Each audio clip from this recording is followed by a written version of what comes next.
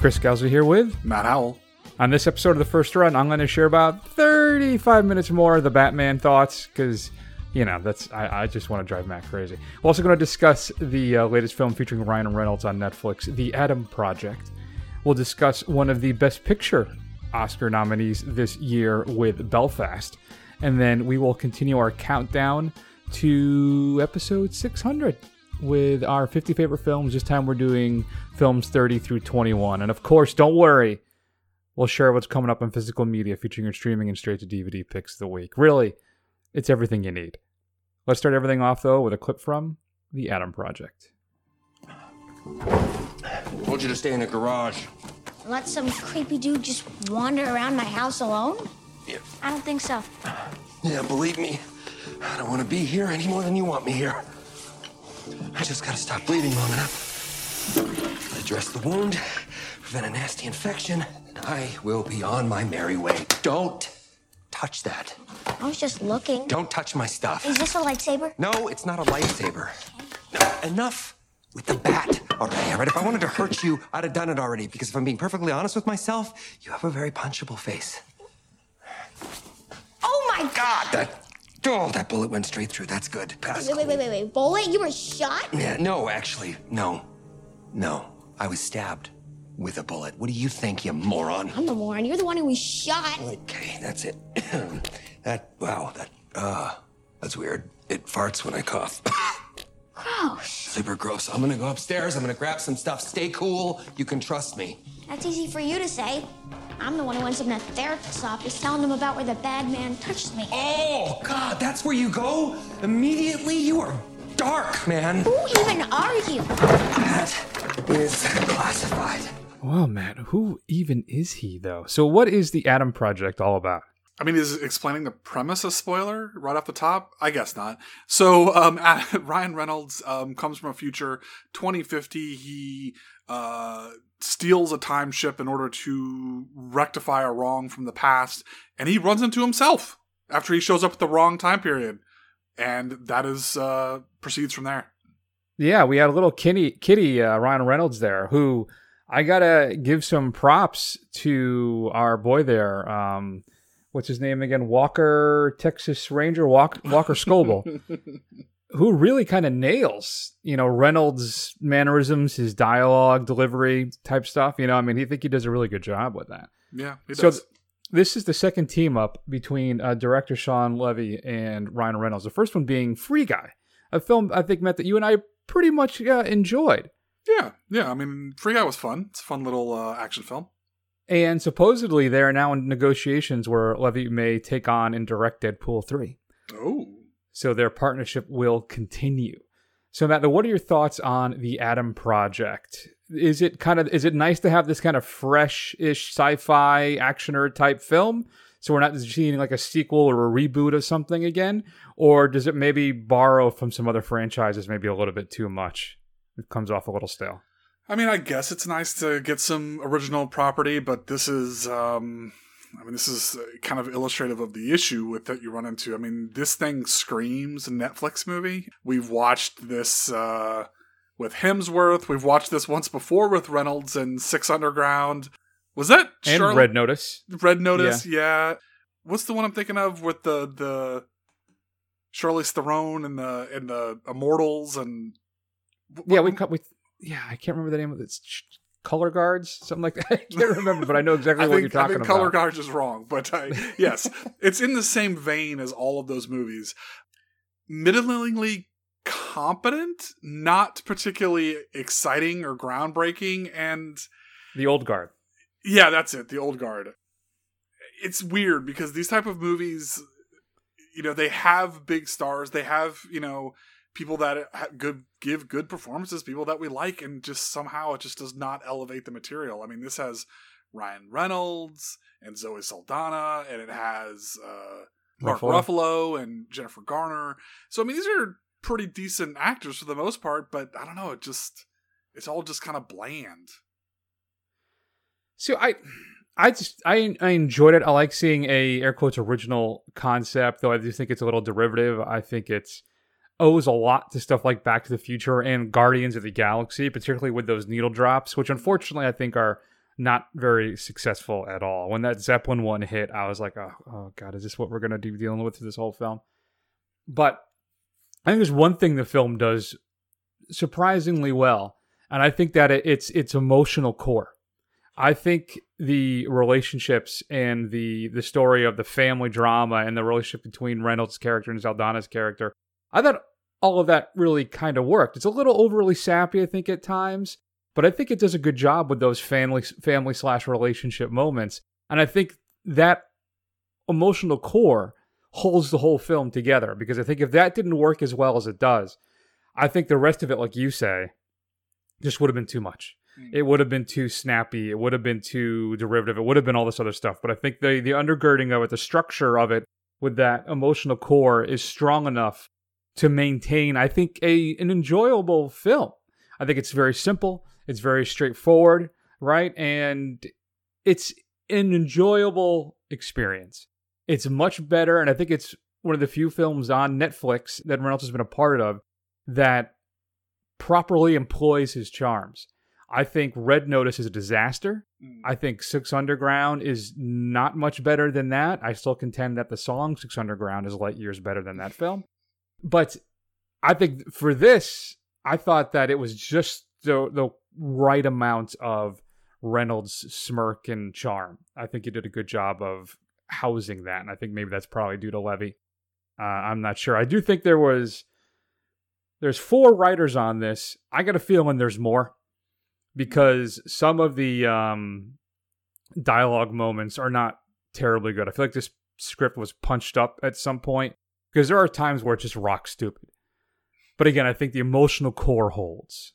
What do you think about it? Do you agree with me on that? Or I don't know. So kind of Ryan Reynolds at his most Ryan Reynolds-ness is not something I have a lot of tolerance for. Like, it was kind of fun in Blade 3, but it's a shtick that's kind of wearing old for me, and I don't have a lot of tolerance for it, so I didn't find it as charming as I guess you did in this. I thought it just really didn't work for me. I think the emotional beats, for the most part, do work, but I feel like there's so many of them.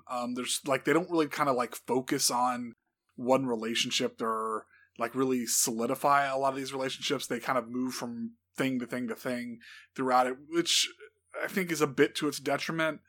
I just think it's just an okay film. I really do. It's not bad. Yeah, that's true. That's true.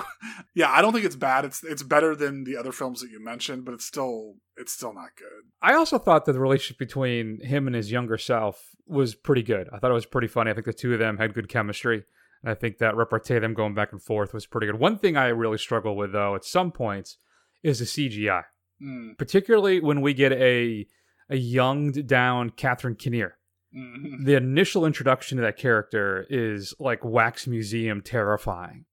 It seems to actually get better later in the film, but that first introduction of the young version of her, man, that is not good at all. Yeah. And also, too, the scenes at the cabin, they look entirely rendered. Entirely. Like, maybe they did a facade of the cabin, of the house, whatever it is. But the surrounding area, that's all green screen. I mean, it looks blatantly obvious to you. Now, sometimes I wonder, I need to stop watching this stuff on my new OLED TV so everything stands out as being a little more fake. Right. But I don't know. So there are some CGI issues. Some of it works. I think the air quotes lightsaber stuff is pretty neat. Yeah. I think how they dispatch with the bad guys is an interesting concept. Yeah, it's derivative. It owes stuff to other films. But I enjoyed it enough, Matt. I'm going to give The Adam Project a B-. Yeah, I think I'm going to give it a C. I don't think it's anything that I'm going to revisit, and I think there's much better options out there for your precious, precious time. Oh, I agree. But I also think, too, this might be something that's approaching, if you have a kid, you want to watch something fun together, this could be that. Right. Not quite teens into the early mid-teens. I think that'd be a nice little family movie night for sure. Sure. A couple interesting things about this. Did you know this was originally supposed to be made back in 2012 featuring Tom Cruise in the Ryan Reynolds role? Oh, was it? And it just kind of fell apart. Okay. And then I was doing some research on this, which I think this kills me that this didn't happen, because I think this would have been perfect. That Ryan Reynolds should have been Peter Quill instead of Chris Pratt. You think so? I think that would have been great. I think Reynolds would have done a great job as Quill. No? You don't agree with that? I mean, I think maybe. I think I despite things with Chris Pratt that have come out as of late, I enjoyed Andy Dwyer, and I think he's pretty good as Peter Quill. I honestly don't. I think that like Chris Pratt brings a kind of like a dumb goofiness to it, whereas I think Ryan Reynolds would be too snarky / like giving off smartest guy in the room vibes. I don't know if he can really pull that off. I think he's a much better Deadpool. I think he works there. I don't think he would work very well as Peter Quill. Fair. I get that, but I think I don't know. I think if you listen to the show in regularity, you know that I'm a pretty big fan of Ryan Reynolds. So his shtick has not bothered me as much, I guess, as it has Matt. Though I will say I struggle with it with Red Notice and Six Underground. It is a bit much. So I wonder sometimes if he just has like a writer's room. Yeah. Like there's a Ryan Reynolds lab that just cranks out these one-liners and jabs, and he kind of practices these looks in front of the mirror sometimes. Right. I don't know. Well, I mean, have you gone back and watched some of his earlier work? Like, I caught, like, Waiting the other day on, like, Van Wilder, and I'm like, oof, God. Like, this is just, like, he's just, this pretty guy who makes the same faces, has the same delivery on everything. It's just like, wow, this is a guy we fell in love with. Well, yeah, he does kind of play the same character. He's like he Al Pacino'd, I think, his entire career. All right. But I still think he's really great in that romantic comedy movie that I think is criminally underseen. What is the name of that damn thing? Definitely Maybe? Definitely. I don't... Are you talking about The Proposal? The one with Sandra Bullock? No. I'm talking about Definitely Maybe. This is the one with Abigail Breslin where he plays the dad, and he's telling the story about how he met his mom. Okay. And there's like 3 different women. Rachel Weisz, Isla Fisher, and Elizabeth Banks, and it's kind of like almost like a mystery to figure out which one is her mom. Interesting. It's very, very sweet and funny. I've always really enjoyed Definitely Maybe. So I think that's where I truly began to appreciate Reynolds, was that film. That's when he crossed the Tatum line for you? Yeah, basically he crossed the Tatum line with Definitely Maybe. Absolutely. So if you've got a chance to see The Adam Project, which is currently streaming on Netflix, go ahead and shoot us an email. I'd love to hear your thoughts at feedback@thefirstrun.com. Coming up in physical media, Matt, this upcoming Tuesday, March 22nd. Well, one of my favorite films of the year, but I'm not going to play a clip from that because supposedly there is a 4K restoration of one particular film that is supposed to be revelatory.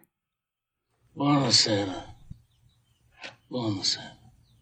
What have I ever done to make you treat me so disrespectfully?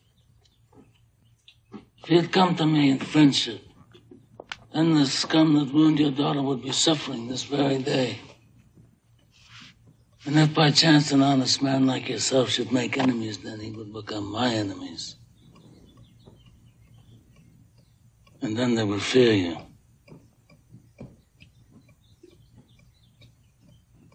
Be my friend?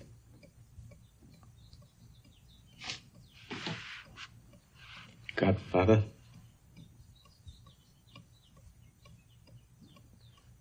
Good. Someday, and that day may never come, I'll call upon you to do a service for me. But until that day, accept this justice as a gift on my daughter's wedding day. Grazie, Gaspetta. Prego. So, of course, that is a clip from The Freshman featuring Ron Brando and Matthew Broderick. Now, the Godfather trilogy is getting a 4K release, Matt. There is a limited 50th anniversary edition, which includes some nice kind of artsy screen prints and a coffee table book. That's going to run you about $167 or like $120, $130. And then there is a standard set that's around $90, which I think right now is on Amazon for about $80. So, go ahead. No, I was just going to ask you, did you have any interest in catching up with that recut of Godfather 3 that supposedly makes it a lot better? I want to, yes. Okay. I do want to watch that. Maybe we can check that out for the show if you want. It's funny because I'm actually rewatching the films right now. I just cleared the intermission mark of part 2 last night. Okay. And because I do have the old Blu-ray, so I was trying to think if I wanted to upgrade to the 4Ks. Because supposedly the Godfather 4K disc is insane. Like, it's supposed to look just gorgeous. Yeah. So I've been going back and forth on picking this up. One thing, too, to note, that the newly remastered and restored versions of the theatrical and Coppola's 91 cut of The Godfather Part 3 are exclusive to this collection. So if you want, I guess Part 3 is only going to be in 4K in this set. I'm not quite sure if that sentence is worded right. I mean, that's crazy to me that they wouldn't break out Part 3 in some capacity in 4K at some point. I don't know if maybe the theatrical cut is exclusive to the set or the new cut is exclusive to the set. I'm not sure.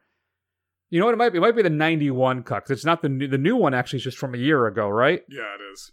So maybe it's the 91 version that he did as exclusive to this set. Either way, Godfather Trilogy in 4K includes an introduction by Francis Ford Coppola, a couple new featurettes for the first time, restoration comparisons, Godfather home movies. It's an assortment of 8mm home movie footage shot during the filming of the first film, an interview with the photographer Steven Shapiro, and some Paramount archival stuff. And then all the legacy stuff is included as well. So you don't have to worry about losing anything there. The other big release, Matt, I think would be Guillermo del Toro's Nightmare Alley is getting its release. There's a steelbook from Best Buy. Includes a Dolby Atmos audio track. No mention, though, of a Dolby Vision or HDR10 release. And it does not include the black and white, if you will, noir cut that Del Toro did. So I'm telling you right now, don't buy this. There's going to be a special edition at some point, perhaps even a Criterion release. I don't know. But he made the black and white version. The only thing I'm nervous about is that they'll make that an HBO Max exclusive. Gotcha. Like they did like Justice League. There's no digital copy on that 4K disc because they only want to stream it via HBO Max. So that could be the issue. But I don't know. It just doesn't seem like... I think it's too niche that eventually it will maybe come out in some special edition. So I'm going to hold off buying Nightmare Alley. Wow. I commend your uncharacteristic restraint. Thanks. For the Love of Money is being released, featuring Cat Williams and Carrie Hilson. Shout Factory is releasing A Tale of Two Guns. This is a Western featuring Tom Berenger, Casper Van Dien, Jeff Fahey, Judd Nelson, and Danny Trejo. Well-Go USA is releasing the horror film 645. Matt, what if one of the best days of your life suddenly turns into your very worst nightmare? And what if you were forced to relive that same day again and again? That's like a Freaky Friday thing, I think. If Matt and I switched lives, then you would probably feel that way. Dr. Death, which is a TV miniseries featuring Joshua Jackson, Grace Goomer, Christian Slater, and Alec Baldwin. As patients entering the operating room of Dr. Christopher Dunches for routine spinal surgery start leaving permanently maimed or dead, two fellow surgeons and a young DA set out to stop him. Dexter: The New Blood is being released on physical media. There's a steelbook version of that. I think I watched the first 2 seasons of Dexter. Yeah. And that kind of never really grabbed me. Were you a Dexter guy at all? Yeah, I think I've watched the same, the first 2 seasons. I thought they were pretty good. Apparently it gets really good when John Lithgow shows up, and then it falls off a cliff. So maybe I should revisit some of at least where it gets really good, I guess. I don't know. Yeah, maybe. So I assume then you haven't watched the revitalization there in Showtime. Fair enough. Haven't. New to Blu-ray, Criterion is releasing Flight of the Phoenix. This is the Jimmy Stewart film where he's a pilot whose plane crashes in the Sahara. And it's up to him to kind of figure out a way to get out of there by building a plane with the wreckage that he has. 2K restoration of the film, a new conversation between the filmmaker Walter Hill and film scholar Elaine Silver, new interviews, and more. We talked about The Godfather. There is a Disney Movie Club exclusive 85th anniversary edition release of Snow White and the Seven Dwarfs. So if you're a member of the Disney Movie Club, you can pick that up. Arrow is releasing Come Drink With Me and Cold Light of Day in standard editions, previously only available in deluxe. Warner Archive is releasing Captain of the Clouds. It's a brand new 4K restoration of that. Includes some Bugs Bunny shorts, a vintage 1942 color short called Rocky Mountain Big Game, and a newsreel from 1942. That might be kind of fun to check out. Kino Lorber is releasing a bunch of stuff. Backstreet from 1941. Now and Forever from 1934, featuring Gary Cooper, Carol Lombard, and Shirley Temple. Blue Skies from 1946, featuring Bing Crosby, Fred Astaire, and Joan Caulfield. Media Blasters is releasing Rise of the Machine Girls. I think, Matt, we did Machine Girl for our Body Horror Marathon last year. Mm-hmm. So I think this may be a sequel. MVD Visual is releasing Brian Loves You. In the early 90s, a 32-year-old psychotherapist begins to suspect that his small Arizona community has been taken over by a homicidal religious cult known as the Bryans. There's a brand new audio commentary on that and a bunch of new interviews. Indicator/Powerhouse is releasing A Time for Dying. This is the Bud Butcher film. One of his westerns is a 2K restoration of that. Mad Dog Morgan being released as well from Indicator Powerhouse. And what else we got? La Llorona, the classic horror film. Not the recent one. This is from 1933. Ramon Peon's film. He gets a brand new restoration from the only surviving film Element. And then his follow-up to that, The Phantom of the Monastery from 34, gets a brand new 4K restoration. Shout Select is releasing The Core. This is the Hilary Swank, Aaron Eckhart, Stanley Tucci film. There was this one. What was the other one? There were two kind of core movies at the time, right? Why am I blanking on the other one? I don't remember the other one either. I forget. I think there was. Maybe I'm making that up. 88 Films releases a couple more martial arts films. Shallow Mantis with new audio commentaries and interviews. And then Monkey Kung Fu gets a remastered, fully uncut version. Mill Creek is releasing Magnum P.I. the complete series on Blu-ray. If you are a Hunger Games fan, there is a steelbook collection of all 4 films in UHD coming from Best Buy. And then one of my favorite Cronenberg films, later day Cronenberg, Eastern Promises, gets its 4K release. Your straight to DVD pick of the week, Matt, I'm going to go with The Good Exorcist from our good friends at Troma. After a ranch in Texas is befallen to a mysterious demonic presence, it's up to an eccentric, wandering priest to find answers and dispel the darkness. As he digs deeper, he soon finds that he may be in over his head and out of time. Matt, what should we be streaming this week? So I'm going to recommend a film that I don't think we thought it was the best version of what this director can put out there, but I want to we're starting to get a glut of newer films, so I want people to go out and check them out and be aware that they're there. So the latest from Wes Anderson, The French Dispatch, is available on HBO Max. I think we agreed it wasn't top tier Anderson, but it has its moments. But I think it's worth a watch if you haven't seen it and you're looking for something relatively recent to check out. Yeah, and I think it's worth watching just for Jeffrey Wright's segment alone. That's one of my best performances, my favorite performances of the year. So, good pick, man. All right. Let's keep rolling then and spend a few minutes and talk about Kenneth Branagh's latest film, Belfast. These boys are suffering. I don't think we've got till Easter. I don't think you and me have got till Easter either.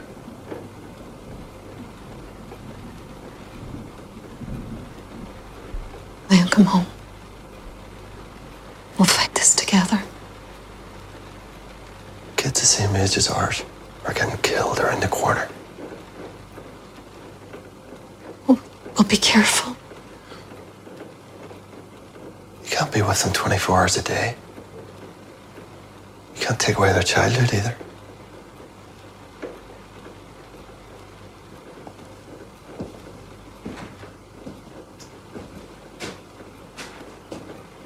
You know, whatever happens,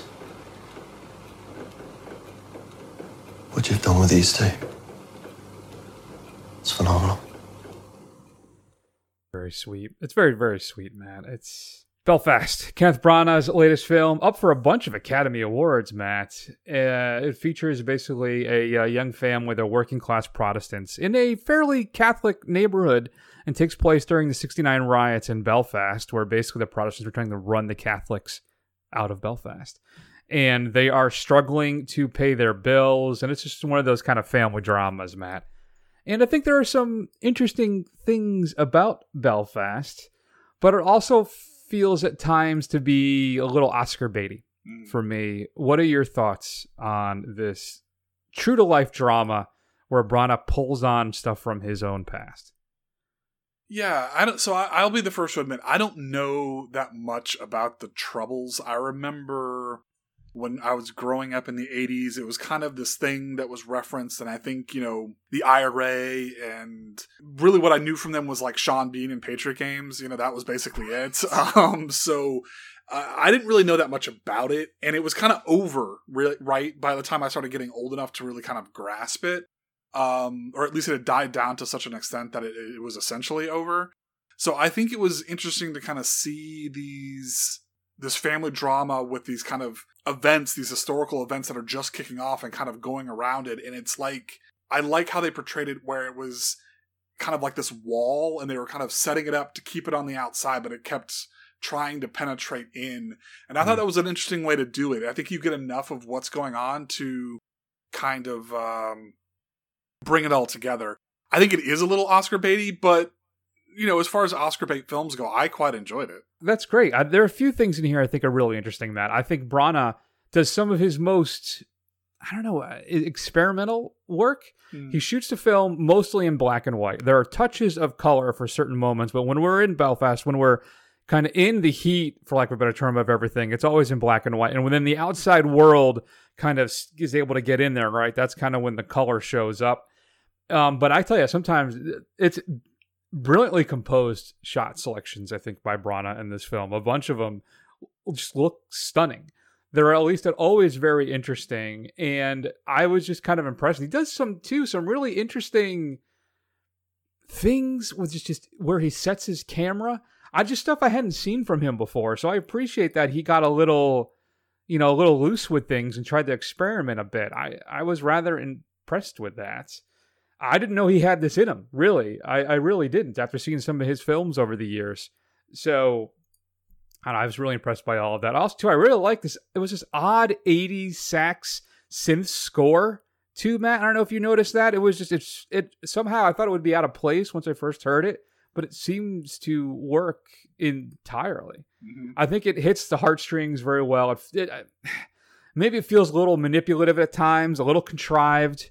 But for the most part, I think it has its moments in a weird way, kind of the same way I liked about Adam Project. I think that it's moments of drama and love. There's some twists and laughs with a 97-minute runtime. I mean, I think that all works for me. I don't know. I think what would have been kind of standard fare is elevated by Branagh's more artistic touches with the camera. It saves it from being kind of a retread kind of picture of a slice of life during a chaotic time into something much more watchable and enjoyable for me. I really couldn't get over some of the shot selections, how the angles, like the opening scene when Dornan's character confronts his old kid from the neighborhood that he grew up with, who wants him basically to join the gang with him to kind of help drive the Catholics out. How he keeps the camera low from Dorman to kind of give him some menace and size and stuff like that. And then there's also this beautiful framing shot of Judi Dench through the window a bunch of times. There's a lot of just interesting uses of some use of smoke and panning, and I just was really impressed by the camera work with this. Maybe I should be more praising Harris Zambralakis than I should be Branagh as a cinematographer, but still, I don't know. There was enough here for me to enjoy. It's one of those things, Matt, where I feel like it's got a good shot at Best Picture because it hits all of those buttons for the Oscars. Right. It's good enough. I mostly enjoyed it. Very heavy use of Van Morrison in this as well, who is a Belfast native. I mostly enjoyed it, Matt. I decided to give Belfast a B- again. Really? Wow. Yeah. That's surprising. Yeah, I think I liked it better than Chris did. I don't think necessarily it deserves to win Best Picture, but no, I would be disappointed if it did. I think it's a relatively slight film that has some really strong performances that really hit you in a certain couple of spots. Like, I loved The Grandparents, with Judi Dench and I should know this dude's name, but I'm drawing a complete blank. Ciarán Hinds. Yeah, Ciarán Hinds, thank you. I just thought they were great. And just, I think the weakest part of it is the kids, but that's kind Kieran. I'm sorry, it's Kieran, by the way. Kieran. That's how it's pronounced. Yeah, I think the kids can be a little weak, but that's the danger of child actors. But I think overall, I think it's pretty successful. I think I'm going to give it, I'm right on the edge, but I think I'm going to give it a B. I think it's close to B+ territory. It's pretty high. It's like an 86, but it's not quite there, I don't think. I don't know, the stuff with the grandparent, it all just seems so manufactured and manipulative to me. That's why I'm sitting at a B-. I think it mostly works. The artsy touches elevate everything for me. but I felt so manipulated so I many don't know. times watching this thing. I mean, it seems like, I think it's just like this nice, caring grandparent couple, and I appreciated that. But I think it's funny that we're talking about this is the family dynamic that you have more of a problem with versus the Adam Project, which you thought was quite well done for the family dynamic, which That's I think true. is incorrect. I think at one point too, Brana actually had a small cameo role in this thing, and he cut it out. Okay, well, Thankfully, smart. Yeah, I think that smart. would have been a little bit too much there. Yeah. So yeah, okay, fine. Belfast is available to rent on all your digital platforms right now. I don't know what its streaming home is, to be honest with you, Matt. So I don't think it has one at this point. I don't think it has one. It's Universal. I don't know who Universal's deal is. Yeah. Are they with I don't know who they've done a deal with. So probably end up on Prime or something. Yeah. If you had a chance to see Belfast, shoot us an email at feedback@thefirstrun.com. I did enjoy that 80s sax synth score. I don't know where that came from, but I did rather enjoy that. So good times. All right, Matt, let's keep rolling on our top 50 films. This is coming fast now, and I'm going to be honest with you, Matt, we are getting real close to just lazy, cliched picks from me. So don't expect some grand stuff from me, all right? You're going to be rolling your eyes rather soon, unfortunately. Yeah. I mean, to be fair, I'm not much better, but it's definitely more in a different wheelhouse of great films that I think Chris will pick. Yeah. So you've basically all of my unusual or different things I think you've heard. Okay. And now it's going to I'm really selling it to get people to continue listening to the show. We're just listing off a bunch of my favorite films, like from the 80s, basically, is where we're going to be going next. Gotcha. So here's one that didn't quite make the cut, but it is something I adore. For such a smart person, you really are lost, aren't you? This conversation is over. I'm not the guy that you kill. I'm the guy that you buy. Are you so fucking blind you don't even see what I am? I'm the easiest part of your whole goddamn problem, and you're gonna kill me? Don't you know who I am? I'm a fixer. I'm a bag man. I do everything from shoplifting housewives to bent congressmen, and you're gonna kill me? What do you need? Karen, lay it on me. You want a carry permit? You want a heads up on an insider trading subpoena? I sold out Arthur for 80 grand and a 3-year contract, and you're gonna kill me? What do you want? What do I want? I want more. I want out. And with this, I want everything. Is there a number? 10 is a number. 10? 10 what? 10 million?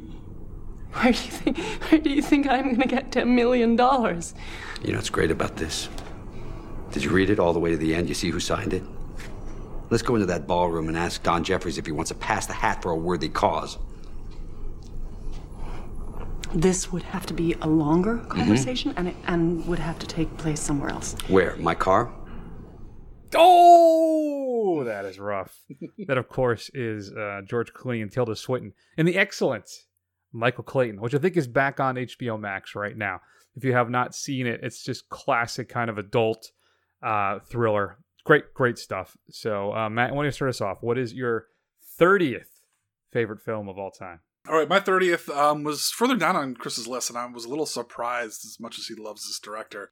But it's going to be, I think, arguably one of the first slasher films with Psycho. It is, honestly, I think my favorite Hitchcock film, as much as all the other ones are just great pieces of cinema. I think this is the one that I think is just, it grabs you from frame one and just does not let go. And it is just a fascinating series of shots and just stuff that's just still so creepy as you watch it, especially like Anthony Perkins like looking through the peephole while, you know, Janet Leigh is getting undressed, and just it's everything about it is just so good. That is I can't really argue with that, right? So good pick.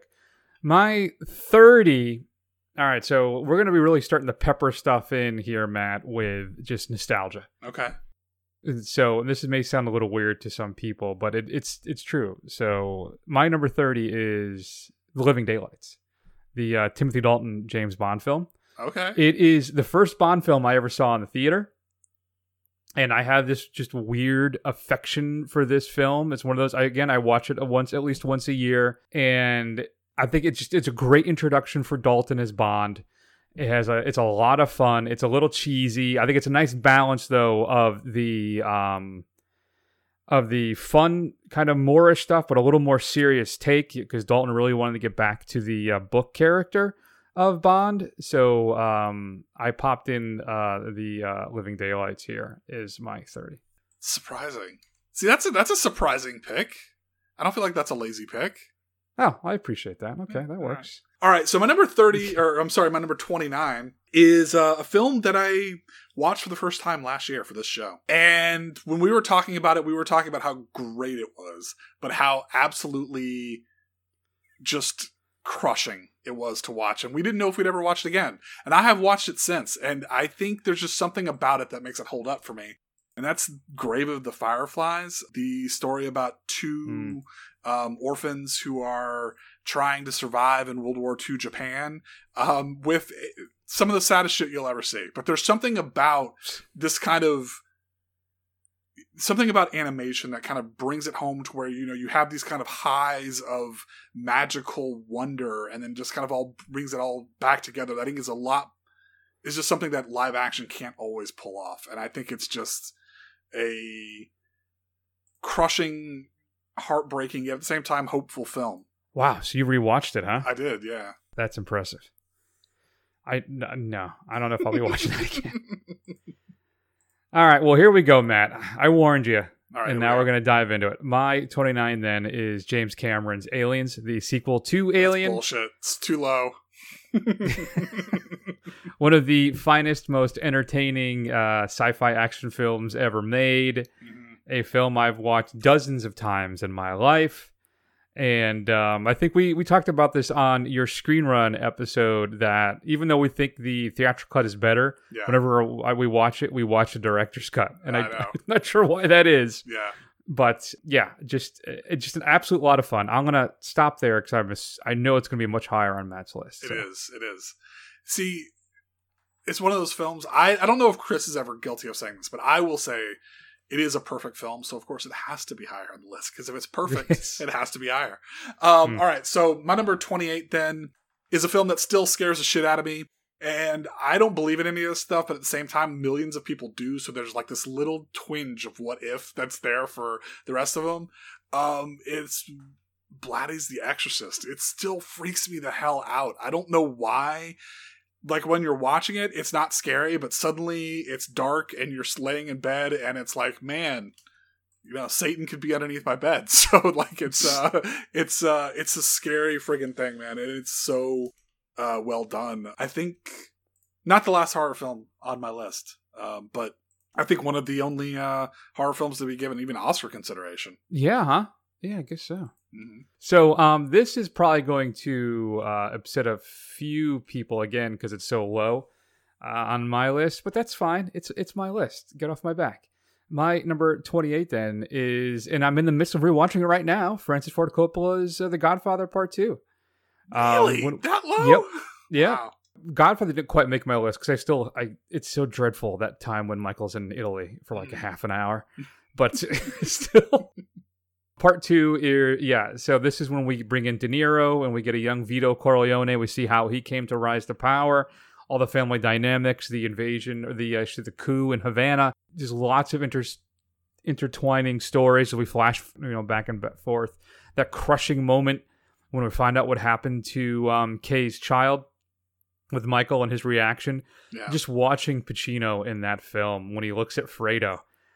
Just watching him, suspecting him, and then the seething rage underneath him when he's talking to Kay as well. It's just watching Pacino from The Godfather. Did you read that article in the New York Times that they did the interview with Pacino on the 50th anniversary of The Godfather? No, I didn't. It was really interesting that Coppola wanted Pacino from the beginning, and the studio was like, no. Yeah. They also didn't want Brando. Okay. And they didn't want James Caan. Okay. Could you imagine that film if none of those people were in it? That's crazy. But if you haven't read it yet, read it. It's a really interesting article. Just watching his progression as Michael and how like the first half of the film, he's really not in it. He's a side character, right? And then as everything shifts and changes, and then just the powerhouse performance that he delivers in part 2 as well. So Godfather 2, that's my number 28. It's just crazy to me to watch Pacino in those 2 Godfather films, like kind of understate the performance he gives to what he became. Like it's like I don't understand how they're the same person. Yeah. All right. So my next film, I forget what number we're on, is a 27. My 27 then is the film that really kicked off my love affair with Westerns. Clint Eastwood is a bad motherfucker in this, and that is A Fistful of Dollars. When he's walking past the Undertaker and he says to get 3 coffins ready, I was sold from from like the first 5 minutes of this film, and he's just the archetypal squinty badass who says very little. The man with no name who has a name is A Fistful of Dollars. I mean, and granted, a lot of people will say Good, the Bad, and the Ugly, which, yes, but there's something that's just lean and fun about A Fistful of Dollars that I had to put it on the list. Absolutely. No, that is a great one. I still prefer the second one out of the 3 of them, I think. For a few dollars more is really good, too. Yeah. I also always find it funny, too, that it's the Man with No Name trilogy. He has a name in every single film. Exactly. But it's different in each one, too. Yeah, Joe is Manco in one, yeah. Joe in another, and then I'm blanking on the other. Good times. All right, my number 27, Matt, then. Possibly the pinnacle of science fiction satire, at least from the 80s. A disturbingly violent film that I watched as a kid and gave me nightmares, but I became obsessed with ever since. When I got my hands, Matt, on that Criterion DVD that had the unrated or rated X cut of the film, which was not available in any other physical media at that point. Of course, I'm talking about RoboCop. Oh, An insane film, super violent. When that guy melts by the toxic waste stuff, that scene freaked me out. Then he gets hit by the car and his head rolls over the car. Brilliant, hilarious, ultra violent, turns a superhero film on its head. Just an incredible film about kind of the 80s, excess, everything. It's brilliant. So RoboCop's my 27. Yeah, man. I didn't mention this when I talked about RoboCop, but the first time I saw that was at a sleepover where somebody's older brother had brought that over, and man, that was a revelation. It was a revelation to my 10-year-old shouldn't be watching this brain. My number 26 then is Ridley Scott's one of Ridley Scott's science fiction masterpieces in Blade Runner. Such a powerful depiction of a dystopian future based off of a Philip K. Dick story that it just becomes cliche at this point. But even watching it now, it still holds up. And like even what special effects there are, they don't seem hokey at all. And it seems unfortunately very possibly real, with maybe one of the best ad-libbed lines or speeches at the end by Rutger Hauer in science fiction. It still blows my mind that he just did that on the spot like that. That's crazy. Nuts. All right, so my 26 then. And let's reset, folks. Again, this is our favorite. Right. These are not what we think are the best films. Right. These are just our favorite. So emotion and stuff gets brought into this. That's why Living Daylights is so high on my list. Mm-hmm. I have an affection for that film. I have an affection for this film. Now, I didn't see this film first, Matt. I saw this director's second film first, and it blew me away. So I went out and rented this VHS at Carl's Video Box in Meriden, and my jaw hit the floor.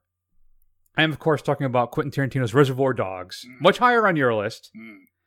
But the introduction to QT, to the world, not to me. Pulp Fiction was my introduction. Yeah. But an insane cast, fantastic dialogue. That opening with discussing of Like a Virgin and the meaning of Madonna's song. Yeah. Steve Buscemi, who is absolutely probably my favorite performance in the entire film, is probably by Buscemi. But great stuff all around. Just, it's these gangsters. They rob this jewelry store and everything goes horribly, horribly wrong. They figure out they have a rat, but who is that rat? And we all have to figure out who it is. And we get the reveal about halfway through, right? Who it is. But still, great stuff. Reservoir Dogs, 26. Yeah, it didn't make my list at all. Crazy. Oh, it wasn't. I thought it was high in your list. No. Maybe you mentioned it. No, yeah, it was You're Pulp talking Fiction. about Pulp Fiction? We will Yeah. come back to several other QT films, but it's not on the list at all. Yeah. All right, so my number 25 is then the film that kind of introduced me to a pair of my favorite directors or my favorite filmmaking team. It's Fargo. It was a film that came out, I think, when I was in high school. And they had films before then, but this was all really, really pre-internet. So, like, it was hard to kind of get a hold of everything that you wanted to see.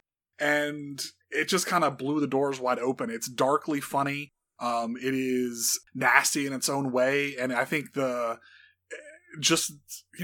open Midwestern Minnesota culture for what it is just fantastic. And it's just this bleak piece of Americana that I think is just infinitely rewatchable. There's something about Fargo that I can just watch over and over again.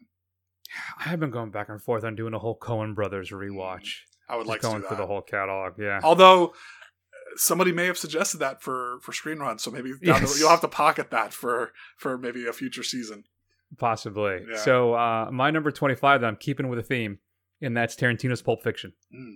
I saw this at the theater. I think it was actually I saw it. I think at the Berlin Twin, which was a like a dollar theater. They were second run, so it would play at the theater, the big theater, the showcase, and then after a month, or whatever, it pop over at the Berlin Twin. You could see it for a couple bucks. And it changed how I viewed cinema. There's been a few times in my life where that's happened, and Pulp Fiction was one of those. Other one is coming up, and particularly one in my top 10. A couple of my top 10 obviously changed how I viewed movies, and Pulp Fiction was one of them. So, and a lasting impact on me. A Tarantino film for life. So, Pulp Fiction is 25. All right. My number 24 then is, I think, do I have any other Marty on this? I don't know. Maybe I don't. But it's Goodfellas. The opening of Goodfellas sucks you in, and no matter how many times you've seen it, it will continue to suck me in. It has some absolutely beautiful shots where the famous tracking scene as they go through the restaurant and sit in the front of the stage, as well as just something about you can actually really see how the gangster lifestyle sucks people in and how they just get deeper and deeper into it, and the kind of like violence and dread that's associated with it is just, he's just got such an excellent grasp of all of that. And I think it's still his best example of that type of film that he managed to make and maybe ever have been made. Yeah. I don't have any Scorsese on my list. I'm skimming through it right now, and I don't think I do. Yeah. So nope. I got. Yeah. How about that? So my number 24 then is the last film from this series of movies that are in my list. It is still, for me, the best Bond film ever made. And that is From Russia with Love. It's not Goldfinger when the formula gets kind of crystallized. Right. But it's got, I think, one of the best villains with Red Grant, played by Robert Shaw. Connery, for me, at the height of his powers. It's just classic kind of Cold War and mystery thriller before things started to get outsized and big and crazy. And From Russia with Love is just a lean, mean spy thriller, and I love Connery in it. So yeah, that's my 24, and that's my last Bond film. Oh wow, okay. All right, so my number 23 is a film that if it doesn't make Chris's top 10, I'll be surprised. It's a film that I expected to be Fast and the Furious light, and it was Drive, starring Ryan Gosling. A film which was absolutely not what I expected. When the ultra-violence hits, I was also not expecting that. It is a beautiful, quiet piece of like crime noir that is just, I don't know what else to say about it. It's just so good. Yeah, there's a reason why I'm not allowed to talk about that film on the show anymore. So yeah, but you're going to talk about it for this, I would assume. Yes, it may be it'll be maybe making an appearance at some point. Yeah. My number 23 then is probably the last. I'm looking at my list right now. No, not quite, but close to being the last really good time feeling film. It's a movie I watch every year. I cry every time I've watched it. And I've watched it, Matt, probably for the last 20 years. Because I didn't find it until my early 20s, which is a crazy thing to say because it's a classic movie. But every time Christmas rolls around, I pop in It's a Wonderful Life. It's 2+ hours, but I am riveted by it. It is a wonderful film. Jimmy Stewart is just chef's kiss beautiful in this film. It's such a great performance. But that one scene when they have little Jimmy Stewart and he's talking to a little, I'm blanking on her name now. Jesus Christ. It's not Deborah Kerr. Anyway, it's with the two kids and she leans over and says, "Is this your bad ear?" And she says, "I'll love you for the rest of my life." And I cry like every time I watch that scene. So It's a Wonderful Life is my 23. It's beautiful. It's one of the few films, there's a few films on my list. This is one of them that just fills me with joy and hope. So there you go.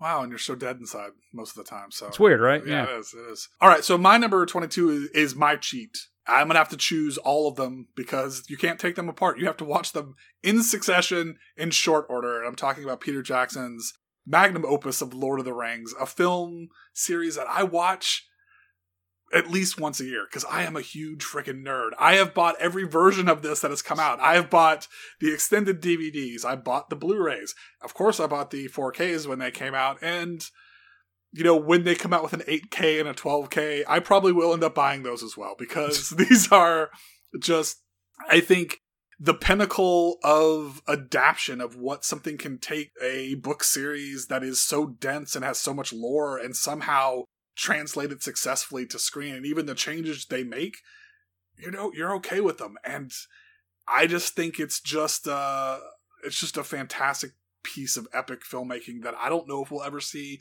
anything quite like it again. There you go. Yeah, I've got to rewatch those too. I watched the first one when the UHD came out, but I have not watched the other two yet. Maybe when I finish my Godfather run, we'll see. So then my number 22 then, now we're really getting into perfect film territory. Okay. And that is Ridley Scott's Alien, singular, the original film. Another film I watch every year. I'll watch it a couple times when I pop it in. For like over a week or two, I'll watch it probably 2, 3, 4 times. It is such a beautiful piece of filmmaking. Classic horror, science fiction. And why it works so well, it's because they're everyday people, right? They're miners. They're space miners. They're just trying to get by, make a paycheck, and then this monster is introduced to their closed environment, all because of the greed of the corporation. But it's not just a social political commentary; it is terrifying and brilliantly shot. One of my favorite film scores of all time. We get Sigourney Weaver's Ripley, an iconic character. It's a perfect film. Alien is my 22. I can't argue with that. It's a great film. All right, so my number 21 in the head of this list then for today this is not my favorite film by Quentin Tarantino, but it has two of my favorite scenes of maybe in all of cinema, and that's in Inglourious Bastards. The opening scene where Hans Landa interrogates the dairy farmer who's hiding his Jewish neighbors is just, it starts off, you know, as this kind of friendly, are they going to get away with it? What's going to happen? And it just ratchets up the tension just slowly. And the way that he shoots that, almost topped by the scene in the bar where the British SS agents are trying to, or what is it? British, what's their secret service? What's their... Yeah, it's MI5 or MI6, depending on where they're working, but I don't know. Yeah, I don't remember what it was in World War II. Anyway, when Michael Fassbender's trying to infiltrate that Nazi bar, and he makes that critical mistake, and you don't know what it is, like, it's... God, it's so good. It is... As a whole, that film does have its flaws, and I don't think as a whole it's his best film, but man, those scenes are just some of the best cinema I've ever seen. Yeah, no, they are great. Didn't make my list. Really? It was on it at one point, but Inglourious Bastards is not on my list. Wow, I'm surprised. Well, considering this film is my 21, I mean, you got to make some cuts. So my number 21 then is Alfred Hitchcock's Rear Window. Jimmy Stewart, Grace Kelly, a great villainous turn by Raymond Burr from across the way. Jimmy Stewart is a professional photographer. He breaks his leg. He's confined to a wheelchair in his apartment in Greenwich. So he just starts looking out his window. And there's an apartment building across the courtyard, and he notices something weird happening with this one couple, and he is convinced that his neighbor has killed his wife. And it is just one of Hitchcock's most beloved films. It is a lot of fun as the mystery plays out. The relationship between Grace Kelly and Jimmy Stewart is iconic. And it is just a lot of fun. It's a great film. If you haven't seen it, it's probably is a perfect film as well. Just great stuff. Beautiful shot selections. Really interesting stuff. Use of darkness and light in this film by Hitchcock. And one of my favorite ways he gets his little cameo in, how he's able to do it, because the whole film basically takes place in this apartment. So great stuff. Rear Window is my 21 to close out the list for today. Wow.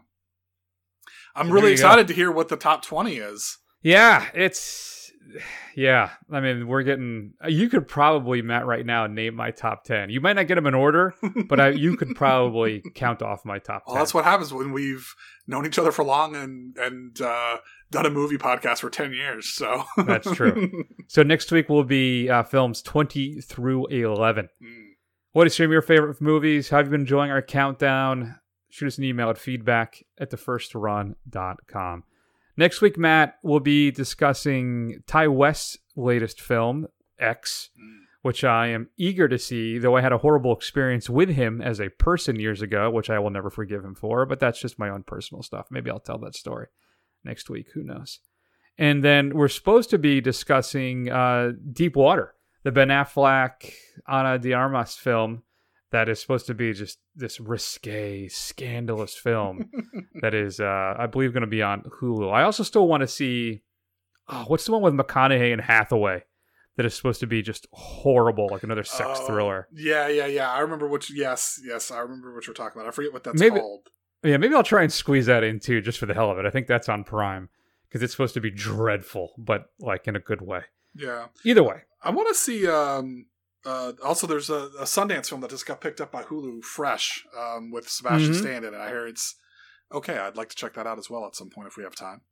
Absolutely. Well, we have some flexibility. We're supposed to do for second films Coda and then The Bubble, because trying to wrap up some Oscar contenders. Yeah, well, Coda at least. The Bubble is that Netflix one, which is supposed to be a satire, I think, of the big adventure movies or something. So it's Judd Apatow's latest film. Gotcha. So we can look at all that. We're flexible. In the meantime, check us out on YouTube, Twitter, Twitter, YouTube, Facebook, Instagram, Twitter. Do a search for The First Run. Scroll. Eventually you'll find us. Head on over to Apple Podcasts and give us a review. And all your podcast app, Good Pods, Tune In, wherever. It'll help other people find the show. And that's it, Matt. So we're going to go ahead and take an extended break. Take care of yourselves. We love you very much. And we will see you soon.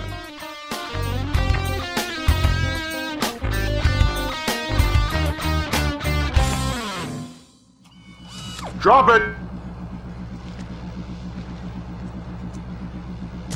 Dead or alive, you are coming with me.